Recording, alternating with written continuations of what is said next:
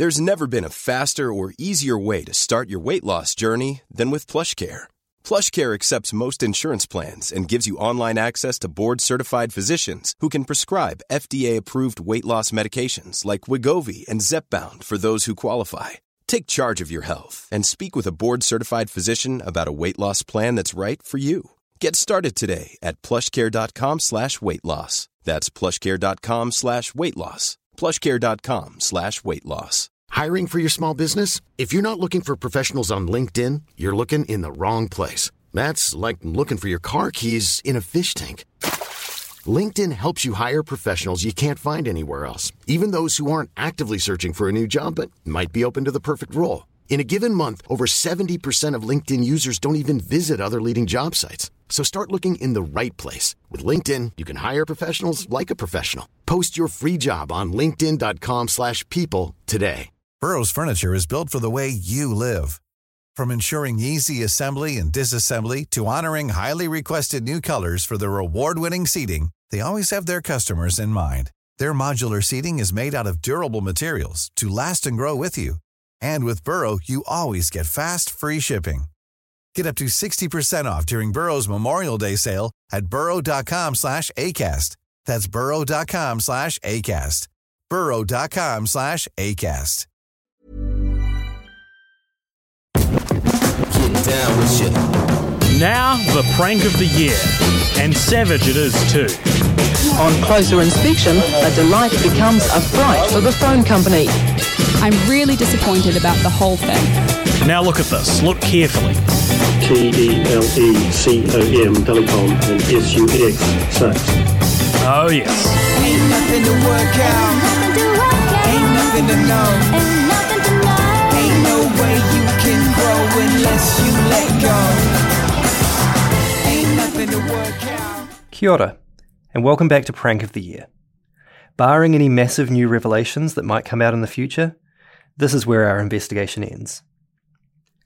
If you're listening to this episode on its release day, then please join me in celebrating the 30th anniversary of our Telecom Christmas card incident. It's been exactly 3 decades since I sat in front of the TV in my childhood home and watched Paul Holmes chortle about the card with the Telecom sucks message, an event that became the catalyst for this whole weird adventure. When I was a kid, around the same time that I was watching that Paul Holmes episode, I wanted to be a detective.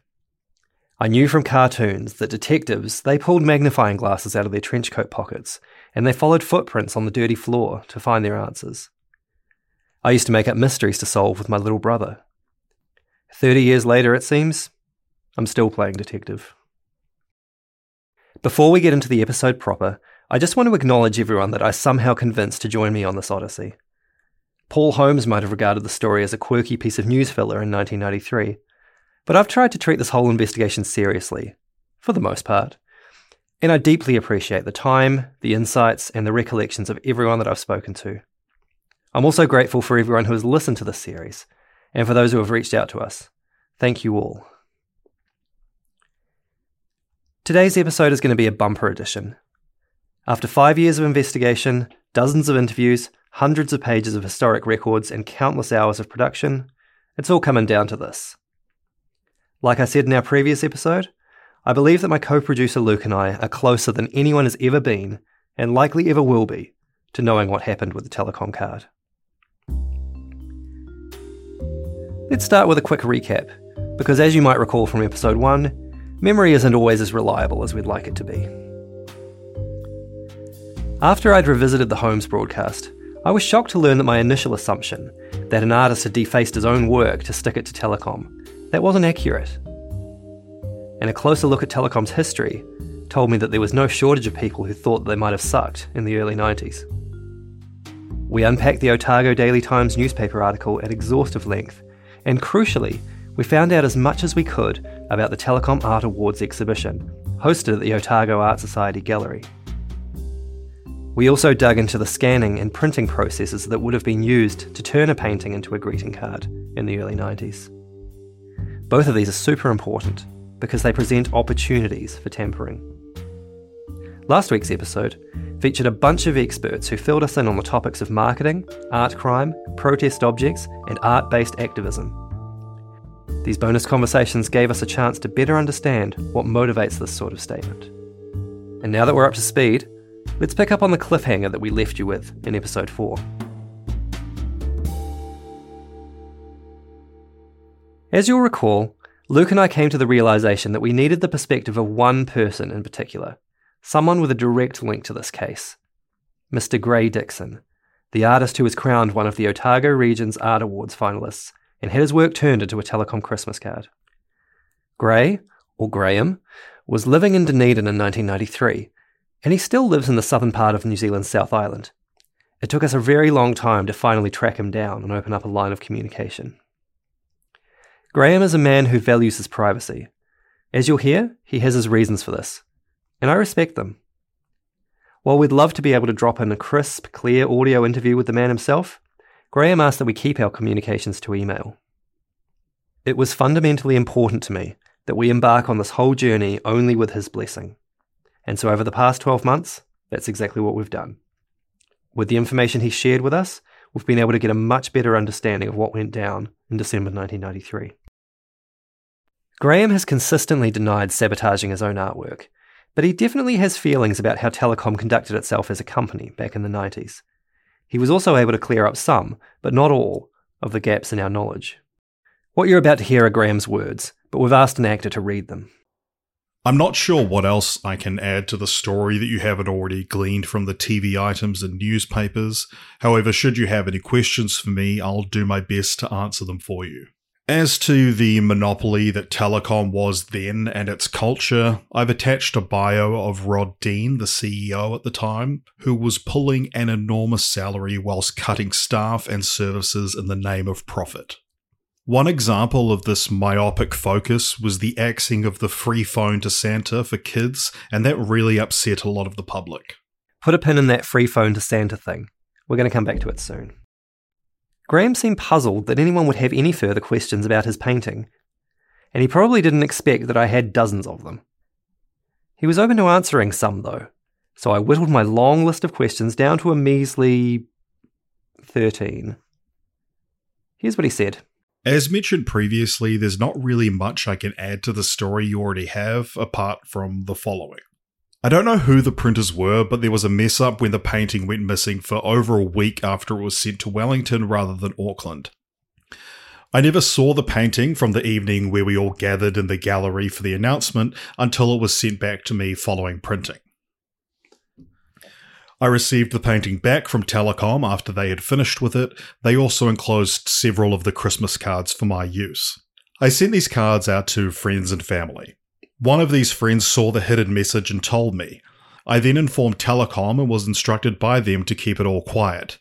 Maybe a couple of days later, Kim Hill announced to the world on her 9 to noon show, and I ended up in the media circus. Gray concluded this email with an interesting sign-off too. I do wish you well with your project and that Nancy will be, as she promised in The Secret of the Old Clock, to be as careful as a pussycat on a slippery roof. Kind regards, Graham. For those of you not well versed on 20th century children's literature, Gray is referring here to Nancy Drew, the girl detective who is often advised to tread lightly as she tries to solve a mystery. Don't worry, Nancy. I'd think up something. Well, you better start thinking. They're right behind us. What? I was a little bit puzzled by this vaguely ominous sign-off, and it wasn't until several months later that I understood why Gray might have advised caution. Here's a story from another of Gray's emails. Immediately after the media exposure, I started to receive several abusive and or threatening anonymous phone calls. There was no caller ID back then. Some of which were possibly from Telecom supporters, whilst others, from what I perceived, were angry supporters of the arts or maybe artists who relied on corporate money for their existence. It was quite harrowing at the time. Then, several weeks later, I received a surprise phone call from a man who said he was Telecom security and he wanted to visit me to talk about the painting but didn't have my address. I was a little suspicious, so I suggested I'd meet him at a specific place in my neighbourhood. I waited on the footpath where arranged, and soon after, a white Holden Commodore pulled up with 2 men sitting in the front. I was asked to hop in the back seat, which I did. They were both the size and shape of a family refrigerator and looked as though they'd just come straight off the set of a 60s American TV cop show. I soon lost that thought though when they began to use their physical presence to effect and without mincing words demanded I give them the painting immediately. I sat dumbstruck at first, which may have signaled to them that the intimidation was failing, because they then said that unless I gave it to them there and then, I would be in court before my feet had touched the ground. Somewhat confused and hoping to stall them until I could confirm that they were who they said they were, I told them it wasn't in my possession anymore as I'd given it away.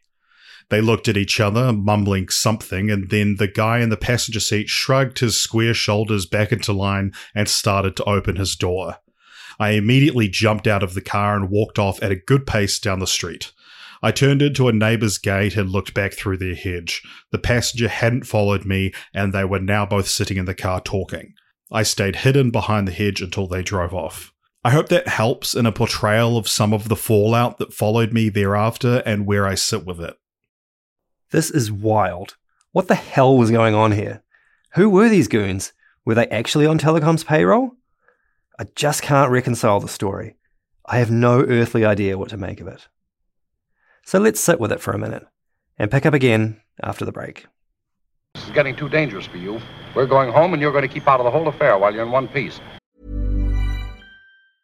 I'm Sandra, and I'm just the professional your small business was looking for. But you didn't hire me because you didn't use LinkedIn Jobs. LinkedIn has professionals you can't find anywhere else, including those who aren't actively looking for a new job, but might be open to the perfect role, like me. In a given month, over 70% of LinkedIn users don't visit other leading job sites. So if you're not looking on LinkedIn, you'll miss out on great candidates like Sandra. Start hiring professionals like a professional. Post your free job on linkedin.com/people today. How would you like to look 5 years younger? In a clinical study, people that had volume added with Juvederm Voluma XC in the cheeks perceived themselves as looking 5 years younger at 6 months after treatment. Look younger, feel like you. Add volume for lift and contour in the cheeks with Juvederm Voluma XC. Reverse signs of aging by adding volume to smooth laugh lines with Juvederm Volure XC. For important safety information and to find a licensed specialist, visit Juvederm.com. That's JUVEDERM.com. Not for people with severe allergic reactions, allergies to lidocaine, or the proteins used in Juvederm. Common side effects include injection site redness, swelling, pain, tenderness, firmness, lumps, bumps, bruising, discoloration, or itching. There's a risk of unintentional injection into a blood vessel, which can cause vision abnormalities, blindness, stroke, temporary scabs, or scarring. Talk to a licensed specialist to find out if it's right for you. 48 hours before I sat down to record this episode, an email from Gray landed in our inbox, and the content of it made us frantically rewrite most of what you're about to hear. Graham had been doing some spring cleaning that very day, and while rifling through a, quote, bulging file cabinet, he came across a manila envelope marked Telecom. Inside this folder was correspondence from late 1993 between himself, Telecom's head office in Wellington, and Telecom Directories, the Auckland-based subsidiary that produced phone books. He sent us pictures of all these letters, faxes, and handwritten notes, and they weave quite a story. I will say right now that we didn't have a definitive answer to this entire mystery before we got Graham's cache of documents, and we don't have one afterwards either. Later in the episode, you'll hear Luke and I go through all of the theories about what might have happened. But first, we need to lay some groundwork, and that involves building a timeline. I believe that this sequence of events is the most comprehensive account of the Telecom card incident that exists. As always, if anyone listening to this has any knowledge that can help us fill any gaps, we'd love to hear it. I've drawn from primary sources, such as newspaper and other media coverage, remembered accounts of people that we've heard from during previous episodes, and information that Gray Dixon has clarified with us by email, including the most recent documents that he's unearthed. So let's jump in. I'll try not to make this too dense. In February 1993, Telecom announced that it had made a record $121 million profit the previous quarter. At the same time, they also announced plans for a significant restructure that would see over 5,200 staff redundancies within the next 4 years. In the following months, Gray Dixon takes up painting as a hobby, and there's a good chance that the defaced painting was one of the first paintings he ever produced. A Radio New Zealand bulletin from early August 1993 confirms that Telecom was ordered to remove barriers on their infrastructure, making it easier for Clear Communications customers to have cheaper phone calls. This would have been done begrudgingly, I'd imagine. Remember the Santa line thing that I asked you to put a pin in? Turns out this was yet another thing that raised the public's ire towards Telecom. We know from a 3 News clip, the company announced that it was discontinuing its popular service, which saw thousands of Kiwi kids ring a toll-free number and have a chat with the big man up at the North Pole. Telecom withdrew their 0800 Santa line a few weeks ago and said they'd give the thousands of dollars saved to Women's Refuge and the Salvation Army instead. After an outcry from kiddies and parents, Santa line is back and some money still goes to charity. One of the documents that Gray sent us was a copy of the Art Awards entry form from 1993. This was similar to the 1991 version from the Hocken Library that we'd seen, but clarified a lot of the dates that we'd previously had question marks around. For example, we now know that submissions for the 93 competition had to be in before Tuesday the 28th of September. Graham would have submitted his painting sometime in the days or weeks prior to this date. At the end of that week, on Friday the 1st of October, Graham is sent a letter from Telecom Directories. The letter, signed by a communications executive, congratulates him on being selected as one of the 20 Otago finalists out of the total 208 submissions. He is also invited to the awards ceremony, which is to be held a couple of weeks later, on Tuesday the 19th of October. In episode 3, we speculated that the 2-week exhibition at the Otago Art Society could have been between the 18th and the 31st of October, and it turns out that we weren't that far off. The exhibit actually opened on Wednesday the 20th of October, the day after the awards ceremony, and it closed on Sunday the 31st. Which brings us to November. The sequence gets a little messy here. Our primary source for this was the ODT article, but subsequent correspondence with Gray has corrected a couple of points from that initial reporting. What we know for sure is that artworks that were on display were available to pick up from the 1st of November. This was stated on the entry form. A handwritten note on the form that Gray has kept indicates that he dropped by to pick it up on Wednesday the 3rd of November, but it wasn't at the gallery. That same day, a letter from the Telecom head office in Wellington is sent, signed by someone in the corporate communications team. The letter seeks his permission to use the painting on the cover of their Christmas card, and offers a sum of $350 for the right to reproduce the artwork. Gray responds with a yes, and asks for some cards to be sent when the painting is returned. A few days later, on Monday the 8th of November, Graham is sent a follow-up letter from Wellington. This letter advises that a courier has been arranged to pick up the painting from the Otago Art Society gallery, and that Telecom will need to keep the painting for about 2 weeks while the cards are being produced. Things start to get even murkier here, so stick with me. We know that at some point during this week or so, there was some back and forth between Telecom and Gray about where the painting was, which he didn't know. A few days later, Telecom apparently called back to advise that the painting had been located in Auckland. According to the Otago Daily Times article, the painting then finds its way back to Wellington, where an unknown printing company produces the Christmas cards. If you remember from episode 4, the scanning process was often outsourced during a commercial print run, as not every printing firm even had a scanner in the 90s. Could it be that the painting was in Auckland to get scanned, before a Wellington company did the actual printing? Whatever the case, the printing happened sometime in mid to late November. A letter sent to Gray on Friday the 19th of November from Telecom head office in Wellington clarifies that, quote, "The cards are now in production and should be ready by the 26th of November. The letter also promises that a $350 check and some copies of the card will be couriered back along with the painting very soon." We don't know for sure when the painting arrived back at Gray's doorstep, but we do know that it did come with some copies of the Christmas cards, and that he showed these off to friends in whānau. The friend who spotted the alterations would most likely have done so in the second week of December. How do we know this? Because Graham wrote and sent a letter, by fax, to the head of Telecom Directories on Monday the 13th of December, alerting them to the discovery. The handwritten letter explains the nature of the defacement, along with the details of Gray's interactions with various Telecom staff in the preceding months. Gray closes his letter with his concerns about the impact of the incident. Quote, "I realise how delicate Telecom's public image is, and how recently it was further damaged by the inconstant handling of the phone Santa debacle. Similarly, the original painting is now of questionable value, as is my character." The following day, Tuesday the 14th of December, Gray is sent a letter from the top brass at Telecom Directories, acknowledging that they share his concerns and that the Customer Communications Manager at Telecom's head office in Wellington will be in touch to respond. A handwritten note indicates that Gray received that letter at 8 a.m. the next day, Wednesday the 15th of December. Gray told us by email that this communications manager phoned him soon after they received his letter. And this probably happened on the 15th as well. He didn't record the call, but he remembers that she rang immediately, but her style of questioning left me feeling as though they were expecting to be dealing with some sort of blackmail con. The questions were quite leading, such as, "What do you want out of this, Mr. Dixon?" I just said I thought they should know about it, as if one person had seen it, then there would be a chance others would.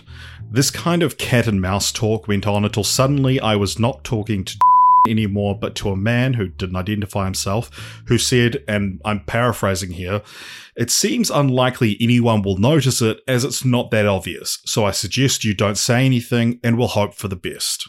He then asked me to send the painting back to them so they could fix it for me. I said I didn't have it, which was true at the time. My real reluctance to give them the painting was more about the lack of faith I had in their care of it, as had been demonstrated already, but more so the way that they made me feel like a criminal with their line of questioning. On Thursday the 16th of December, Gray has sent another letter from the External Communications Manager at Telecom Directories, not the Customer Communications Manager at Telecom head office who had called him. This letter thanked Gray for bringing the matter to their attention so promptly, and offers a heartfelt apology of the incident. Quote, "Please rest assured that this unfortunate incident in no way reflects badly upon you. To the contrary, we appreciate how disappointed you must feel. You are in no way responsible for what happened to your painting while it was in our care, and I am prepared to communicate this most strongly if it was ever raised with me." Perhaps naively, the letter goes on to repeat the sentiment of the unidentified second voice from Gray's earlier phone call. Quote, "After viewing the Christmas card, I do believe it requires extremely close scrutiny to identify the offending matter, so the likelihood of many people becoming aware of it is minimised somewhat." As we're now well aware, this ignore it and maybe it'll go away strategy backfired. It's not clear exactly how, but less than a week later the story was swirling all over New Zealand media. As Gray told us, maybe a couple of days later, Kim Hill announced to the world on her 9 to noon show, and I ended up in the media circus. Kim Hill is a titan of New Zealand broadcasting. As I write this, she's only recently retired, after spending nearly 40 years behind a mic. The 9 to noon show that she used to front still runs on Radio New Zealand, the government-funded but editorially independent national broadcaster. I reached out to RNZ to see if they could verify the content of their bulletins around that time, but they didn't have any surviving records. I couldn't find anything in the Ngā archive either, and I wasn't going to bother the recently retired Kim Hill on the off chance that she remembered covering it. If the story was broken on the 9 to noon show, it would have been either on the 21st or 22nd of December 1993.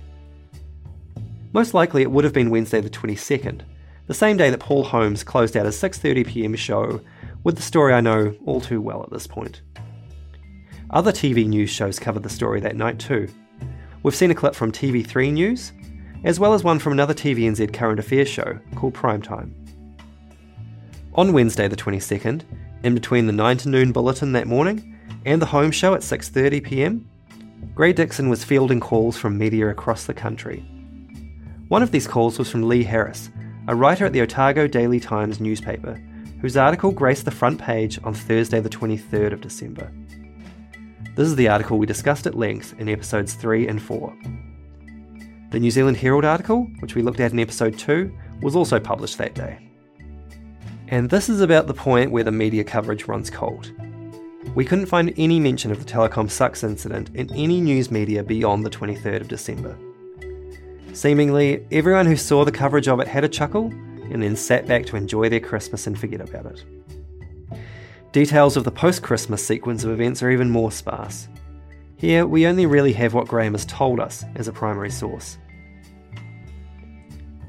According to Graham's account, he started receiving threatening and abusive phone calls about the painting, quote, immediately after the media exposure, which presumably means in the days following the 22nd of December. I can't speak for Graham, but that kind of interaction from anonymous callers, it definitely would have ruined my festive mood. And of course, as we've heard, this intimidation culminated with a visit from so-called Telecom security goons, who tried to strong-arm him into handing over the painting several weeks after Christmas. Before we finish up with the timeline, there's one more thing to close the loop on. Much of the news coverage that we've seen mentions that Gray was planning to auction the painting as a charity fundraiser. Somebody made a donation to Women's Refuge, then I would gladly pass the painting on to them, and we might get something nice out of this event. All Gray needs now is an auctioneer to do the honours in selling the Telecom Christmas card with a difference. I spent a decent chunk of time learning how charity art auctions worked 30 years ago, and a shout out to Richard and the team at the International Arts Centre in Parnell for their help with this one. Once I'd made contact with Gray, I asked him about it, and alas, it turns out that the Telecom Sucks painting, it never went under the hammer. The painting was never auctioned, but the bad publicity did see Telecom increase their support to Women's Refuge, and Free Phone for Santa was reinstated. I also understand a new job was created at Telecom for someone to check future paintings. Then, in a simple 9-word sentence, Gray Dixon delivered an absolutely devastating final blow, violently closing the lid on a question that I badly wanted an answer to. I have no idea where the painting is currently. So here we are, the final act. If this was a true crime story where the mystery had been solved, we'd spend some time now teasing it out for as long as possible, before detailing exactly what happened, who was involved, and what they did. But this is not that kind of true crime story. So here's what's going to happen. Before we recorded anything for this episode, Luke and I sat down one final time to review everything, top to bottom. We went through all of the theories, from the far-fetched to the more probable, and we tried to weigh up the evidence for and against each of them. Here are our conversations about these theories, in no particular order. How do you want to do this? All right. Well, I mean, I thought we've got a ton of these theories, and I wondered if a way to do this was potentially to look at each of these theories in turn and see what evidence is there that stacks up and what evidence is there that, could more or less be discounted. I guess we've got our list of possibilities here. Let's start with the one we have the least information about. Let's talk about it as being an inside job.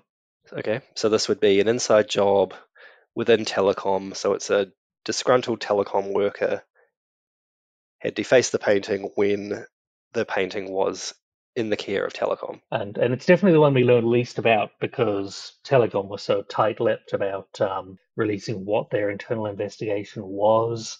It's a real sort of dead zone in terms of information. But effectively, it would have been in Telecom's care for a couple of weeks from about the 8th or the 9th of November up until the 26th at the latest. So that's a nearly 3-week period that some of which it was unaccounted for, a lot of which it was definitely travelling. We know from a letter that was sent to Gray on the 19th of November that the cards were in production at that stage and that they were likely to be finished by the 26th. Here's where we start to make some kind of inference. If we're talking about a disgruntled Telecom employee at some level of the delivery chain, the thing that stands out to me that we haven't talked about much is that the messaging on there is Telecom sucks.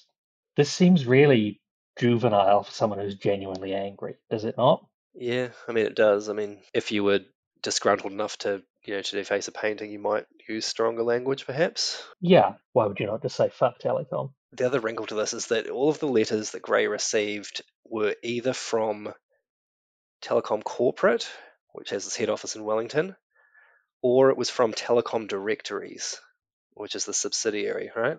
And they were based in Auckland. Yep. So I wonder if it sort of went from, if the Directories team who ran the art awards arranged the courier, and then it got sent to Directories and then got forwarded on to Telecom in Wellington. We know from multiple people, but the Telecom took possession of winning entries.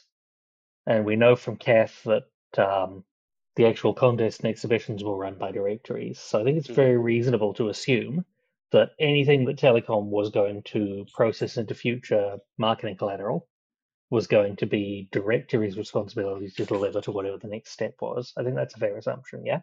I'm just wondering if I'm just wondering, we talk about, whether it was a disgruntled Telecom worker, perhaps potentially, was it a disgruntled Telecom Directories employee? Well, and that's interesting because, again, back to Kath's interview, she talks about Directories being a really good employer and not having to deal with a lot of the issues that Telecom had to. Yeah. So, I mean, I think it is most likely that the vandalism occurred within Telecom rather than within Telecom Directories, who were separate companies.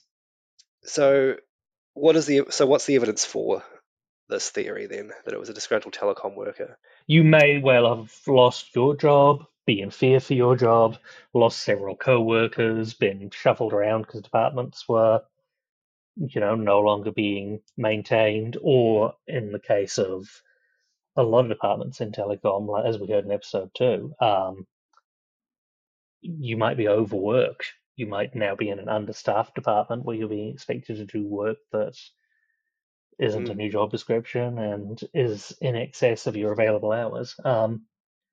Yeah, potentially. Yeah, I mean, we all know those things. We know that Telecom's media response was certainly to shut it down, even after this went public on television news. This went as mainstream as domestic news gets.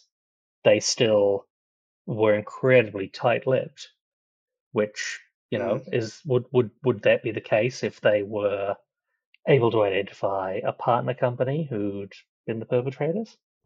The other thing that I came back to, and we talked about this in the episode where we covered it, but just the very specific wording. None of our employees was involved in it. Could it be that employee that was on their way out a month earlier did it, and their statement, none of our employees, is technically accurate? That's the other thing as well. I'm less compelled by that, I think, than you are, but sure, it is a solid point. All right. Well, is there any evidence that says that goes against this being an inside job? Having the materials on hand to do a convincing job, I don't know if that's something that paints it as a crime of convenience. I think there has to be some premeditation. So, who would have had access to it for long enough to premeditate? Yeah, exactly. And I mean, we haven't seen the painting, but we do know from the ODT article in particular that the message was painted on there, which implies that it's with paints and probably a similar kind of tone and pigment and all that kind of stuff. Okay. Well, shall we move on to talk about the gallery then? Yes, let's talk about the gallery because, like you said, if this was defaced with paint, more likely to be paint lying around in the gallery, right? Look, I think the idea of someone, and I don't want to discount it immediately, but I think the idea of someone on staff at an art gallery, especially since they were mostly volunteers, wanting to deface a work of art, no matter how much they hate Telecom, they know they're going after an artist's work.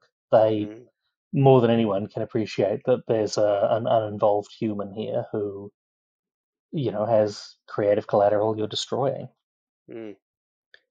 And I guess too, there's the reputational damage with Telecom. I mean, Telecom would have been a fairly regular, exhibitor at their space, they probably charged Telecom to use their space, and if you damage that relationship, that's not good for future events.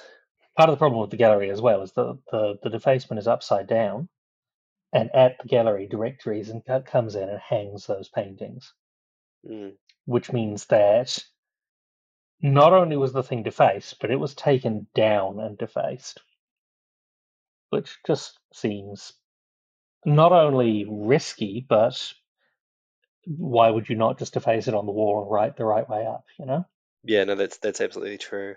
The ODT article did go into did consider the gallery a fair bit. They mentioned that it had been on display for 2 weeks, and that someone at the gallery had said that the gallery was supervised during the day while exhibitions are on, but it was often rented out at night, which implies that, potentially that was a theory, that someone who had rented the space for an event in an evening during that time might have done it. Yeah, and when we were looking at the map, it's definitely, there's good access to public thoroughfares in terms of the main entrance and in terms of that rented out event space.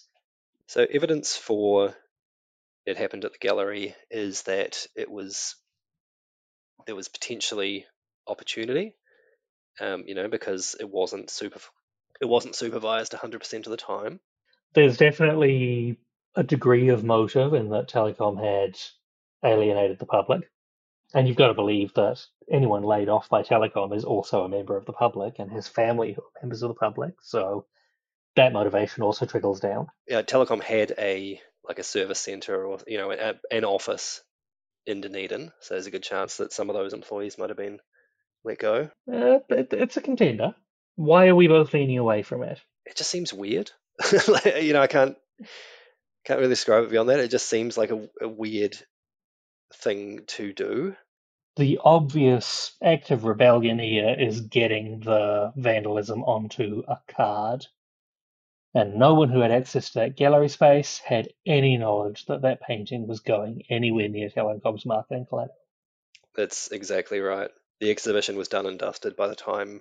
Yeah, by the time they announced that it was going to be printed or reproduced in any kind of way. Yeah. All right.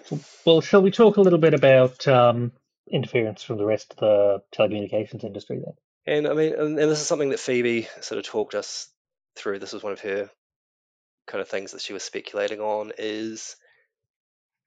was it somehow executed by Clear? Well, Clear is, Clear's branding at the time was, in Phoebe's terms, a challenger brand. Mm-hmm. So being very focused on going after the monopolistic Telecom in the public eye is in keeping with how they approach their marketing. Is the fact that the Clear logo is on there, does that necessarily point to Clear being involved? I would say not necessarily at all, because we still come up against the fact that Telecom had possession of the painting before anyone decided it was going to get eyes on it within their marketing. Mm-hmm. So what it would presume is that Clear had someone within Telecom who was willing to do that for them. Yeah. Which isn't impossible. It's very corporate espionage-y, but we know corporate espionage happens. Yeah. Does it happen for this kind of thing, though?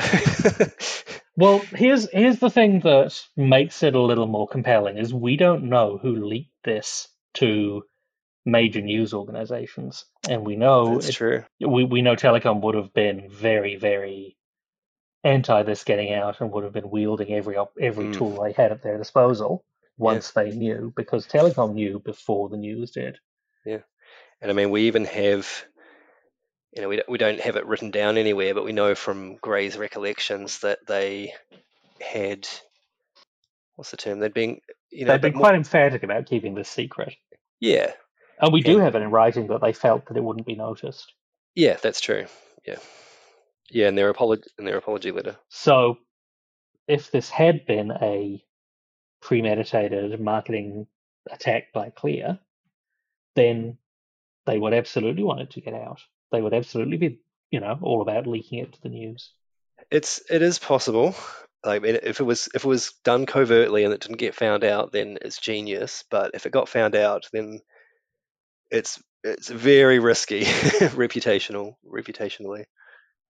So is this a good opportunity to discuss the other thing that came up during our interviews that we didn't really find an opportunity to cut in? Mhm. And that's to talk about the arts community as as a form of industry interference. Yeah, right. Because that was something that we learned from Linda Tyler, and yeah, she sort of said that within the arts community there were mixed feelings about the Telecom Art Awards. It was leveling the playing field for people who didn't depend on art for their income. Look, we couldn't fit it in episode 3, but we'll pull down the audio now. They felt anybody could win it, a baby could win it, and it deprofessionalised art practice. If it's something that you see all the time on the cover of a phone book or something, then and it's living in your room, then it becomes the Mona Lisa. It becomes much better than it might ordinarily be if it was put in amongst the cultural productions of professional artists for that particular year. What do we think of this theory? I mean, is this a legitimate theory that a member? I think it was interesting and it was worth talking about because it's not something we had the opportunity to bring up elsewhere, and it is an interesting point. But I don't think it's a legitimate theory. No. What other theories do we have then? It kind of brings us to print, right? Yeah. So the theory that we've heard, the people that we've asked to speculate, a few of them have brought up the fact that it could have been done at the printers. And I think Stephanie, who we heard in episode 5, she sort of said that, she wouldn't be surprised if some people in the printing industry had an activist bent.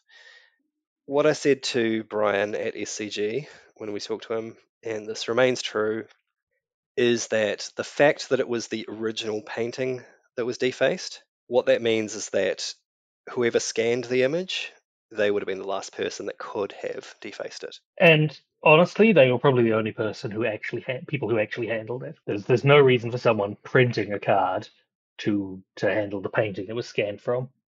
Yeah, and that's not to say that the scanning and the printing didn't happen at the same place. It just, I feel like this is the biggest missing piece of the puzzle, is where the cards were printed. Because if we knew that, we might be able to find out, okay, did they have a scanner at the time? Was it scanned on site? Was it scanned somewhere else, potentially in Auckland? Yeah. So that's the biggest missing piece. The vandalism at that stage is pretty easy in terms of having materials around. That's a big check. Mm-hmm. In terms of having the opportunity to premeditate, that's absolutely a check. Mm-hmm. It's probably with the scanner for a few days before they get around to it. Yep. In terms of knowing how to subtly mark an object, that's another big check.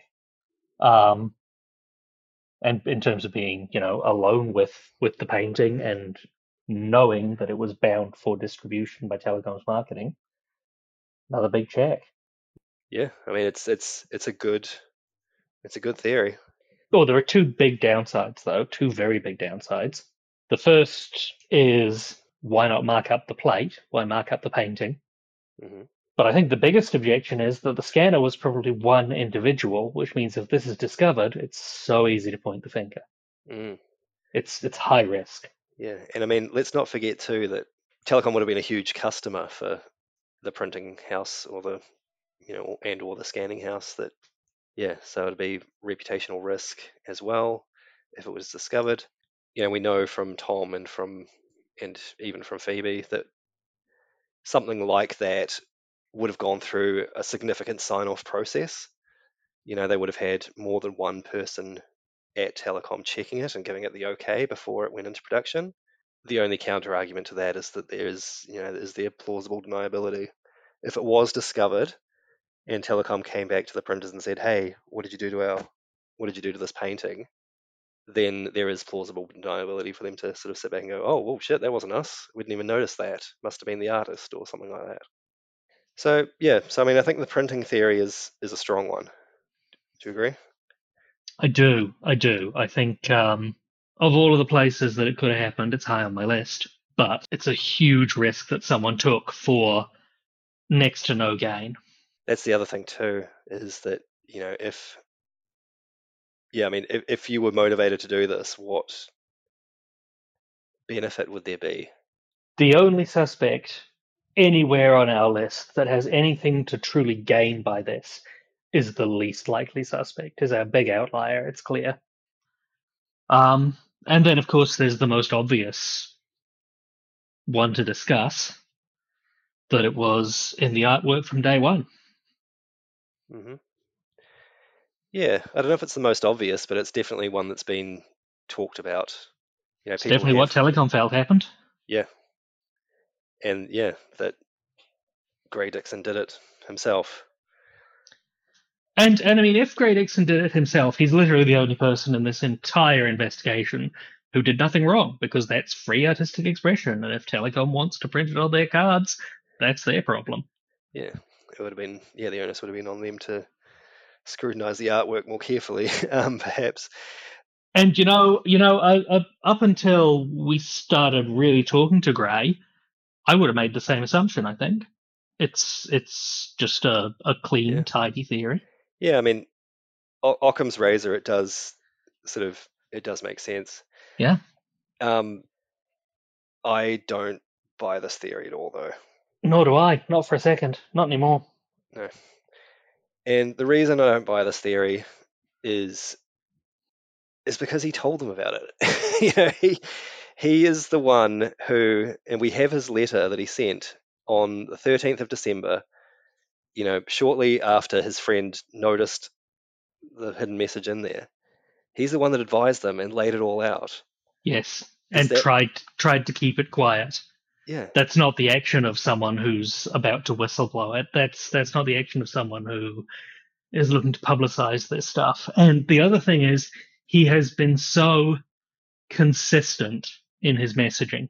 Yeah. Both in the reporting of the time and in communicating with us. Nothing has changed. And I think the fact that, we have the letter from Telecom, after it had all been investigated and discussed, we have the letter from, this one's from Telecom Directories, and basically lays it all out and says, thanks for bringing it to our attention. Please rest assured this in no way reflects badly on you. You have the full support of the Telecom Corporation. It's Yeah, and his initial concern when he contacts them in a private letter that we're privy to because he shared it with us is reputational damage to himself. Yeah.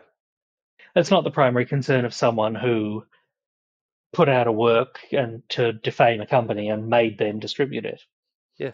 The other big point against this is that when he produced the painting, which is one of his first, and submitted it for the art awards, he had no idea that A, it was going to become a finalist, B, that it was going to become a Christmas card, and C, that it was going to get all this media attention. We know from our communications with him he wasn't a fan of Telecom. Whether that is something that came about after the events that he experienced or was pre-existing, I don't know. But so he has motive, he has the best opportunity, and he has the lowest risk. All of those things stack up to make him a good candidate, but his conduct just doesn't fit. So after all of this, what is our definitive scenario of what we believe happened? Give me just your best guess. My best guess is that a Telecom employee who was on their way out the door, maybe they'd already received their redundancy letter, working at either Telecom Directories or Telecom head office, most likely Telecom head office, had the opportunity to be in a room with the painting unsupervised for a time and decided to stick it to Telecom. Yep. I think that's the most plausible scenario based on what we know. Anyone who receives a Christmas gift from me can easily tell whether I've wrapped it myself or if it was done by one of those people in a mall kiosk. When it comes to this mystery, I'd love to be able to wrap it up neatly, with crisply folded paper, silky ribbon, and a pretty little bow on the top. But that's not possible right now. Despite our best efforts, this mystery, as of today at least, remains unsolved. We don't know with any certainty who defaced the painting, what motivated them to do it, or how they went about it. Is that unsatisfying? Sure it is, on some level. It's in our nature to seek out answers to the things we don't know, and to feel frustration when those answers aren't forthcoming. But the more I reflect on this whole strange journey, the more I feel at peace with the whole not knowing. My goal with this project was to pick up a dangling thread from my memory banks, tug at it, and then see how far it went. I've spent much of the past 5 years fine-tooth combing through research material and talking to fascinating people about the things that they're fascinated by. I've sent hundreds of emails, and I've learned about entire industries that I had no prior interest in. And around 12 months ago, I began the process of distilling everything swirling around in my brain into some half-hour podcast episodes. As we've heard throughout this series, the people who don't know about or don't remember the Telecom Sucks incident, they vastly outnumber the people who do. Even now, as I record these final thoughts, I can safely count the people I know who do recall it on one hand. But I do feel a sense of satisfaction in being able to share this weird memory with people literally all over the world. Sitting here now, I've decided to give myself the gift of closure this Christmas. I don't want to shut the door on the story completely, but rather keep it slightly ajar, just in case any new information comes to light. If you do know anything, we're still very keen to hear from you. And of course, if any huge revelations come up, we'll be back with more episodes. But until then, I'm going to remain content with not knowing.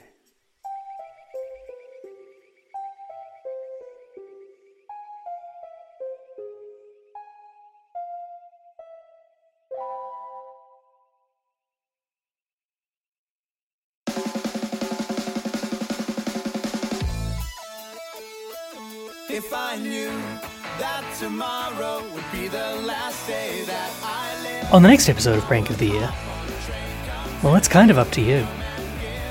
Craig and I are pretty confident we've found out everything we can, so this is probably the end of our story. But if by some miracle someone who hears this knows something we don't, then maybe there'll be more episodes. If you're that someone, or know someone who might be, then flick us an email at telecomsucks1993, or one word, at gmail.com. We can even keep you anonymous if that's what you want.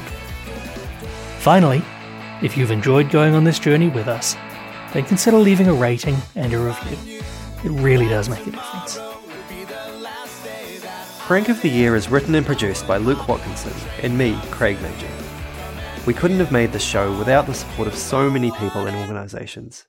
Folks we've interviewed, asked weird questions to, and relied on for their insights, recollections and guidance.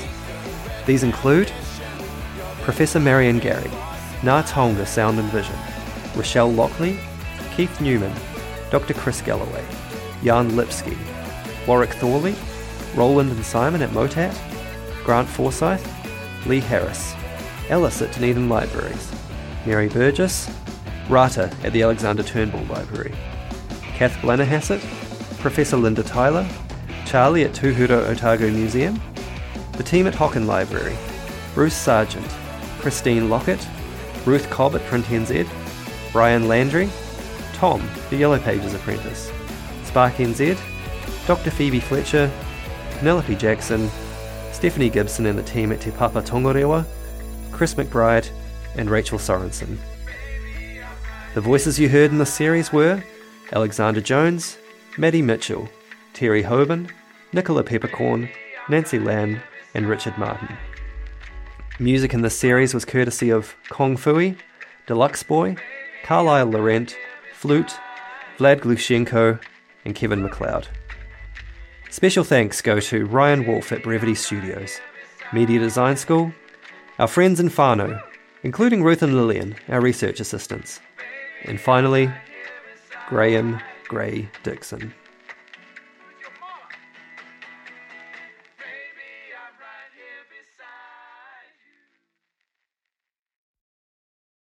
Is there anything else we want to get? Yeah, look, we started this series talking about not a crime, but a memory. Mm-hmm. And when we first scripted episode 1, you talked about maybe being drawn to this because an act of rebellion spoke to you as a 10-year-old. Mm-hmm. What does this mean to you now? For so long, there's always been extra stuff that we could look into. It's, what about that? Or what about this part of it? Or can we find any information about X, Y, Z? There's always been something else to look at. And I think that we've found everything that there is to find. And I think that if there is nothing more to discover, if this is all there is to know about this situation, about this incident, then I think I'm okay with that.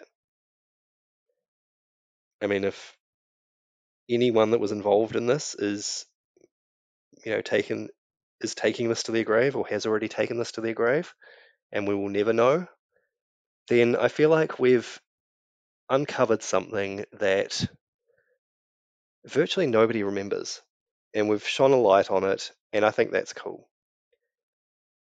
And I think that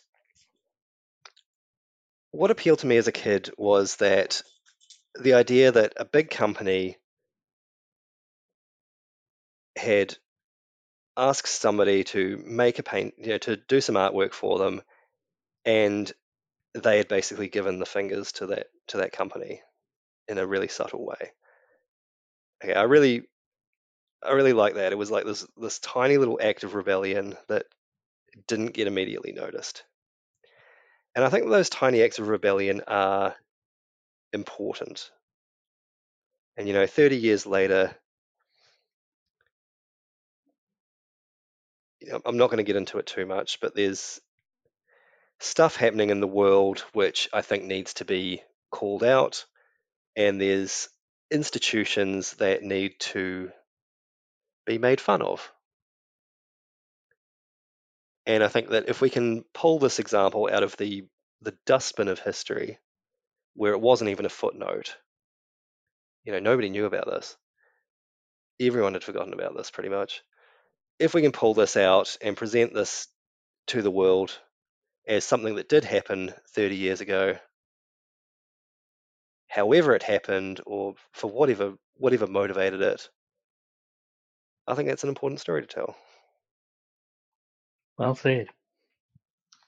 So I suppose we need to say a huge thank you to the Telecom Vandal, whoever you are, because you've given us a vehicle to foster the spirit of rebellion in whoever happens to come across this. Yeah. Imagine the softest sheets you've ever felt. Now imagine them getting even softer over time. That's what you'll feel with Boll & Branch's organic cotton sheets. In a recent customer survey, 96% replied that Boll & Branch sheets get softer with every wash. Start getting your best night's sleep in these sheets that get softer and softer for years to come. Try their sheets with a 30-night guarantee. Plus, get 15% off your first order at bollandbranch.com. Code BUTTERY. Exclusions apply. See site for details. Planning for your next trip? Elevate your travel style with Quince. Quince has all the jet-setting essentials you'll want for your next getaway, like European linen, premium luggage options, buttery soft Italian leather bags, and so much more. And is all priced at 50 to 80% less than similar brands. Plus, Quince only works with factories that use safe and ethical manufacturing practices. Pack your bags with high-quality essentials you'll be wearing for vacations to come with Quince. Go to quince.com/pack for free shipping and 365-day returns.